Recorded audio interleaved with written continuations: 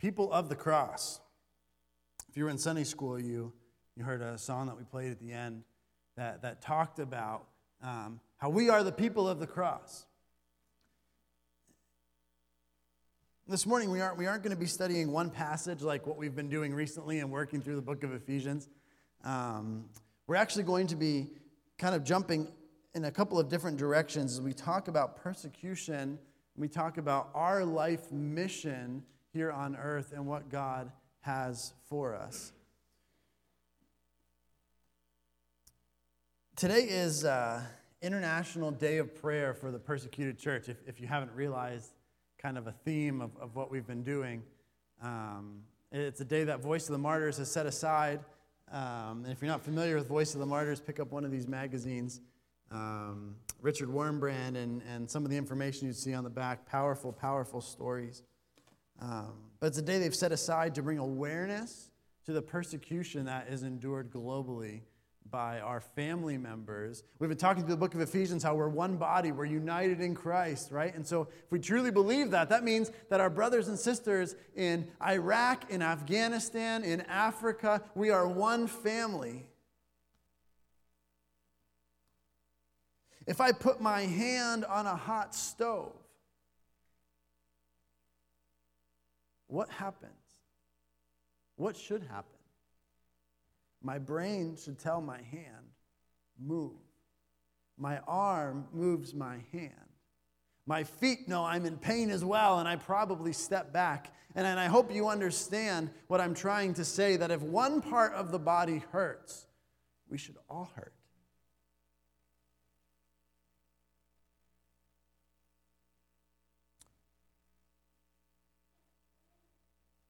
How does knowing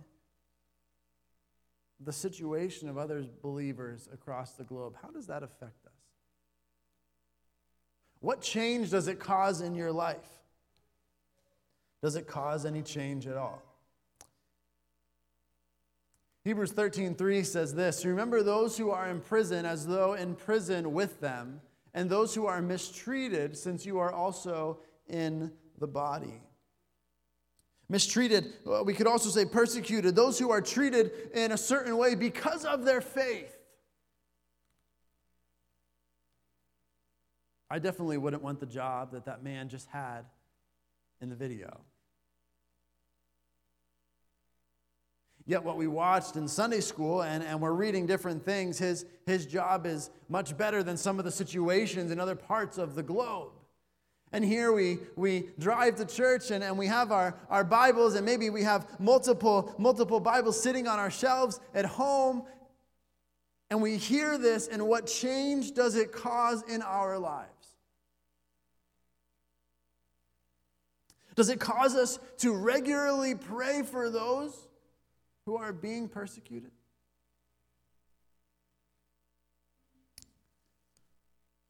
There was an article in USA Today by a man by the name of David Curry. David Curry is actually in charge of Open Door Ministries, which is, again, we looked a little bit at in Sunday school. But here's what he writes. He said, like most of the culture, the American church is more concerned about college entrance scandals and Game of Thrones than persecution. Inoculated by entertainment and self-absorption, they are completely detached from the experience of the global church. The American church is feeding itself to death while the worldwide church is being murdered. How true is that? As I was reading through this article, and I was processing the different stuff that David Curry was saying and thinking to myself, what does that mean for us? What kind of change should it cause in our lives? Because it's so easy for us as the American church to turn a blind eye and to focus on movies and sports and music and entertainment and this and that and completely forget about what's going on in a different country, because you know what? It's not happening to me yet.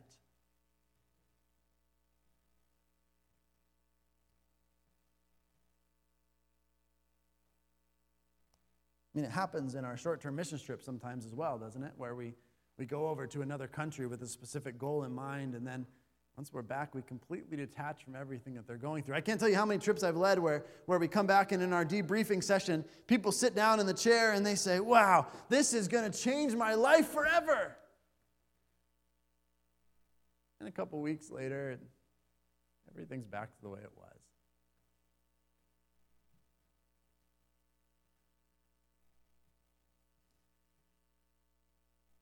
So what are we getting wrong? And when I say we, I'm not talking about you personally, because maybe you in your life, you do say Jesus is completely worth it, and you've went through difficulties and you've remained faithful. But I think the American church, big picture, has detached itself from global persecution.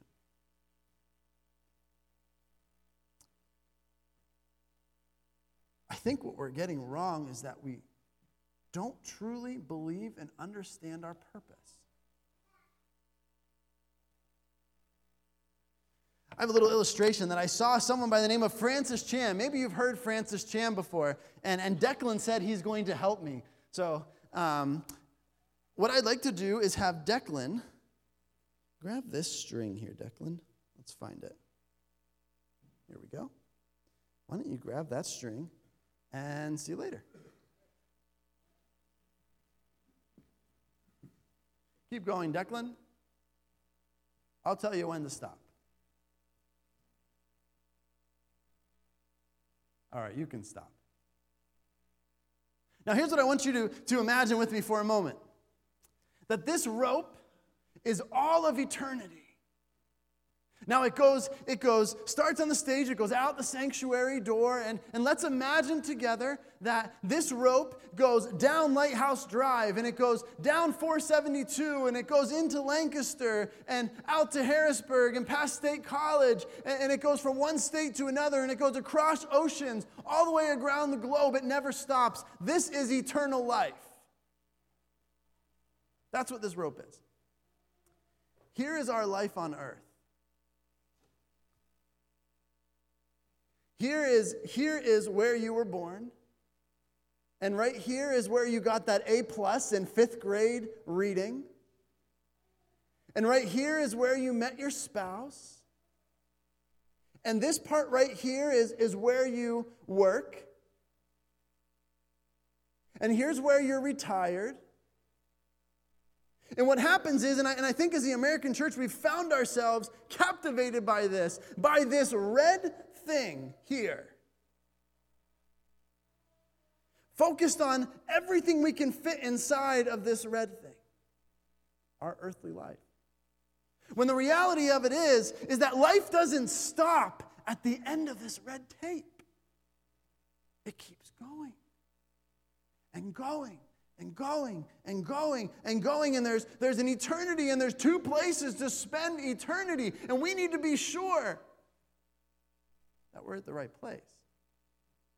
But not only that, you have the answer of how to tell people, of how to make sure that they live with God for all of eternity. But see, if I tell this person here, this part of my life right here might be difficult. I think we've all found ourselves there sometimes. Declan, you can come back, man. You don't have to stand out there the whole time. You did a great job. Let's give it up for Declan. He did a great job. He practiced that so many times. So oh, you got to roll it the right way, man. No, I'm just kidding, dude. That's you can just throw that on the pew if you don't mind. Thank you so much. Scripture tells us that our purpose here on this earth is to glorify God. That is why we were created, to glorify God. And Jesus gives us a mission in Acts 1:8. He says this, "You will receive power when the Holy Spirit has come upon you, and you will be my witnesses in Jerusalem and in Judea and Samaria to the ends of the earth. Go into all the world and make disciples, baptizing them in the name of the Father, the Son, and the Holy Spirit." See, when we do that, we glorify God.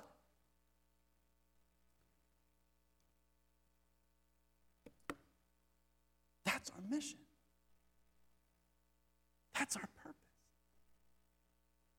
Is Jesus and the spreading of the gospel.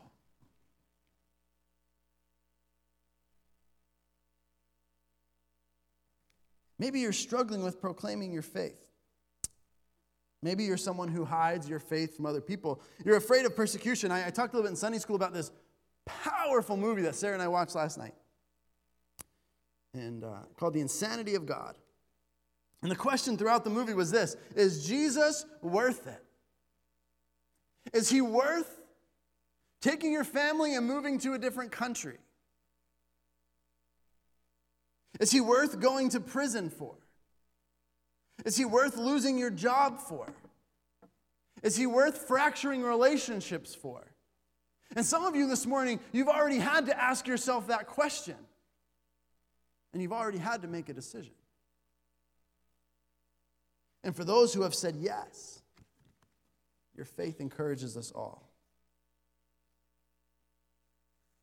Is the gospel worth being made fun of? Is it worth losing comforts? Is it worth moving to a different country, losing your job? Is it worth losing your life? Is Jesus worth that?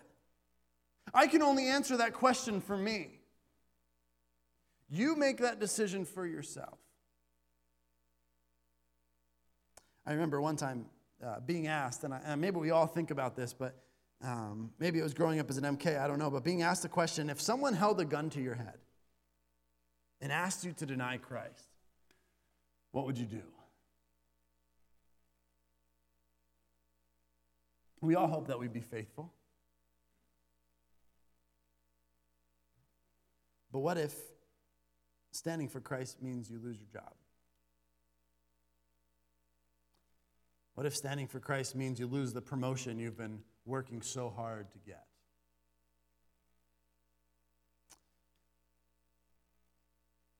We're going to close this morning. And when I say close, don't misunderstand me. We're not done.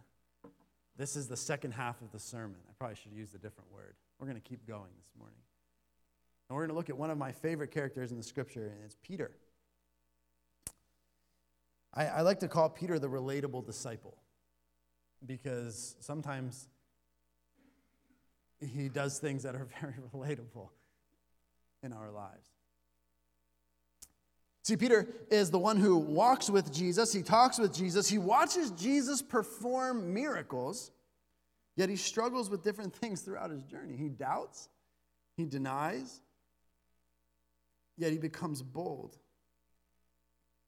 I think he's well-meaning, but he allows the circumstances to overcome. And we're going to take a quick glimpse through the life of Peter, because what I hope it encourages you with this morning is that if you're not in the place right now of standing for Christ, no matter what the situation, that Peter will show you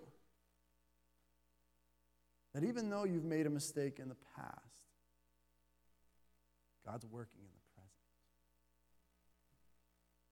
We're introduced to one of the situations of Peter in Matthew 14, 22 to 28. I'm sorry about that. I didn't do that on my computer. It said this: immediately he made the disciples get into the boat and go before him to the other side, while he dismissed the crowds.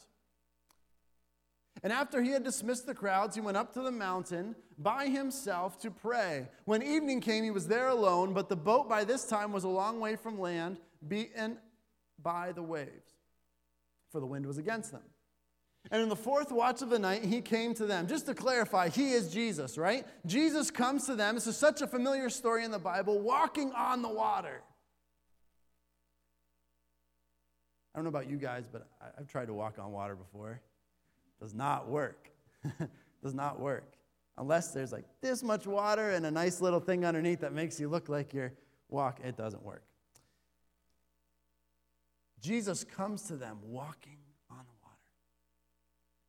But when the disciples saw him walking on the sea, they were terrified and said, "It's a ghost." And they cried out in fear, but immediately Jesus spoke to them, saying, "Take heart, it is I, do not be afraid." And Peter, in one of Peter's most famous stories in Scripture, he says this: "Lord, if it's you, command me to come to you on the water." This demonstration of great faith. God, if it's really you, let me walk on the water. Now, none of the other disciples said this that we know of, right? So Peter gets out of the boat, He has the guts to say to Jesus, "Let me come." But then he gets overwhelmed.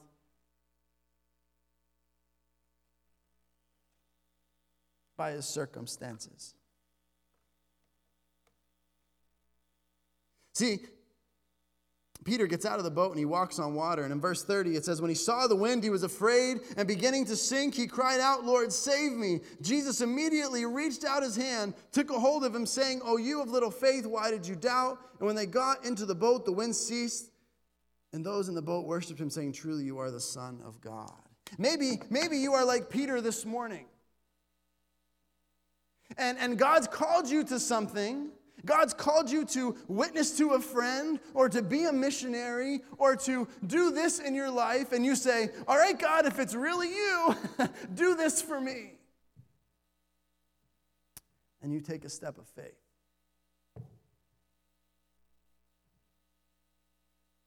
And God's being faithful. But you start to look around at the wind and the waves.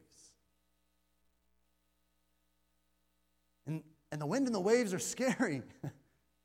Because you and I don't control the wind and the waves. But he does. And maybe you're like Peter and you said, "Yes, Lord, I will be faithful because I have the kingdom focus. I'm focused on what you want." And you take that step. But then your circumstances lead you to begin to sink because you take your eyes off of Jesus. There's another story of Peter that we read in the scripture in Matthew 26, verse 30 to 35. And what happens is Jesus says this. Let me read it to you. "You will all fall away because of me this night, for it is written, I will strike the shepherd, and the sheep of the flock will scatter." Jesus is predicting his arrest and his death. "But after I'm raised up, I will go before you to Galilee." And this is what Peter says to him. "Though they all will fall away, I won't." See, the other disciples, "Lord, they might leave you, but not me." Not me. Jesus says to Peter, "Truly, I tell you, this very night before the rooster crows, you will deny me 3 times. Peter's response to that? "You're wrong." "God, you're wrong. Because I won't deny you. I will die for you before I deny you. Even if I must die with you, I will not deny you." And then all the disciples said the same. We see Peter's love for God. We see his "I will" attitude. "Lord, I want to be faithful. Lord, I'm well-meaning. I want to do what you want for me." But we know what happens. We know the story and how Peter denies Jesus 3 times.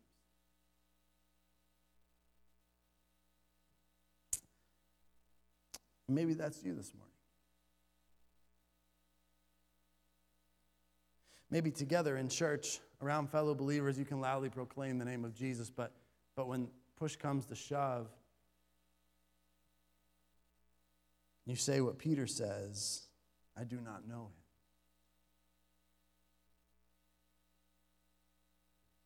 Someone else said to Peter, "You are also one of them." And Peter said, "Man, I am not." This was one of the disciples.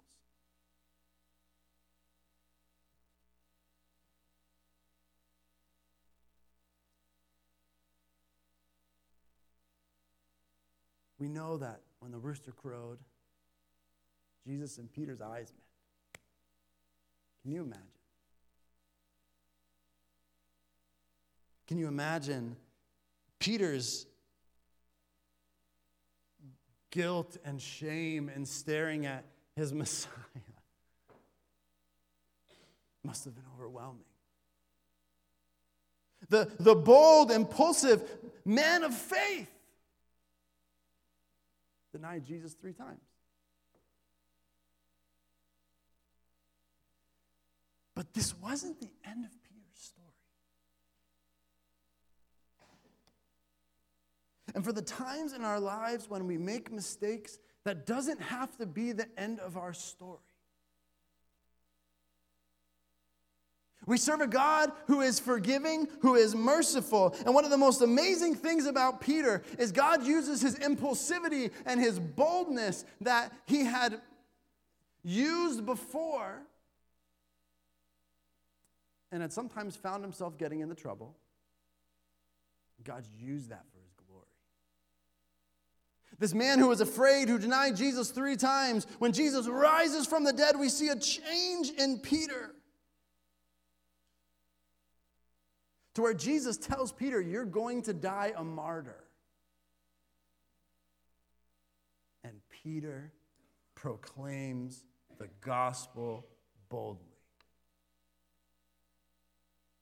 See, the crazy thing about Peter is we see the instances where he denies God, where he allows his circumstances to depict what he does, but there's a change in Peter. And I think it's best described as a spiritual maturity that happens in his own heart. It's truly only the work of God in his life. The one who denied Jesus 3 times, who sunk in the water, goes on to be a bold teacher in face of persecution. Because Peter truly believes this, that Jesus is worth it. He's worth me going to prison. He's worth me being beat. He's worth me losing this. Jesus is worth it. Because that red part, guys, that's temporary. The rest of that white string is forever.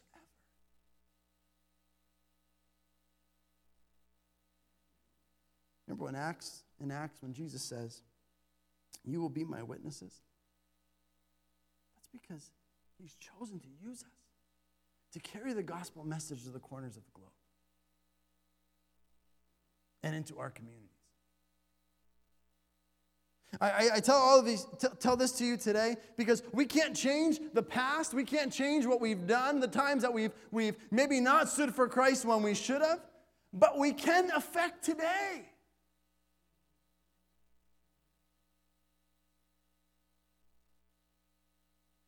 Maybe God has called you to be a missionary, to leave home and go and to tell people in other parts of the world who do not have the same benefits that we do and blessings that we do of having a Bible in our own written language.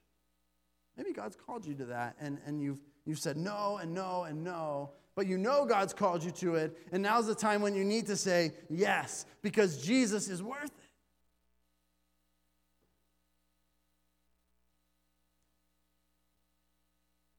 See, my prayer is that at Mount Vernon, we're a place that's known for radical love, that carries the truth of the gospel to our communities in the corner of the globe. That's who we are. And this morning, as you leave, as you go and you eat your lunch with your family and sit down and talk about your day, let me ask you to reflect on this question. And the question is this: is Jesus worth it?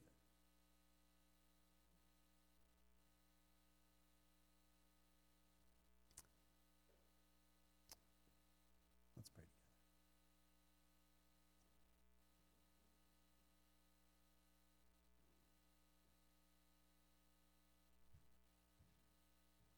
Father, we ask that you do a work in our lives, in our hearts. Father, with all the freedom that we have in this nation, it seems like the whole nation should be turned to you. Yet at times, even with all the freedom, we keep you to ourselves. Father, may we not do that. But Lord, would you work in our lives? That we could be bold proclaimers of your truth. That we would be your witnesses. In Kirkwood, in Quarryville, and Oxford, and Nottingham, and Little Britain, and all the communities to which we are a part, and to the corners of the globe. Father, may we be willing to sacrifice what you call us to sacrifice. Because we truly believe that Jesus is worth it. worth more than anything on this earth. That, Father, we could leave that example to the children of this church. That they could see the adults living with the perspective that Jesus is worth it. Father, we ask that you are glorified in our lives. In Jesus' name, amen.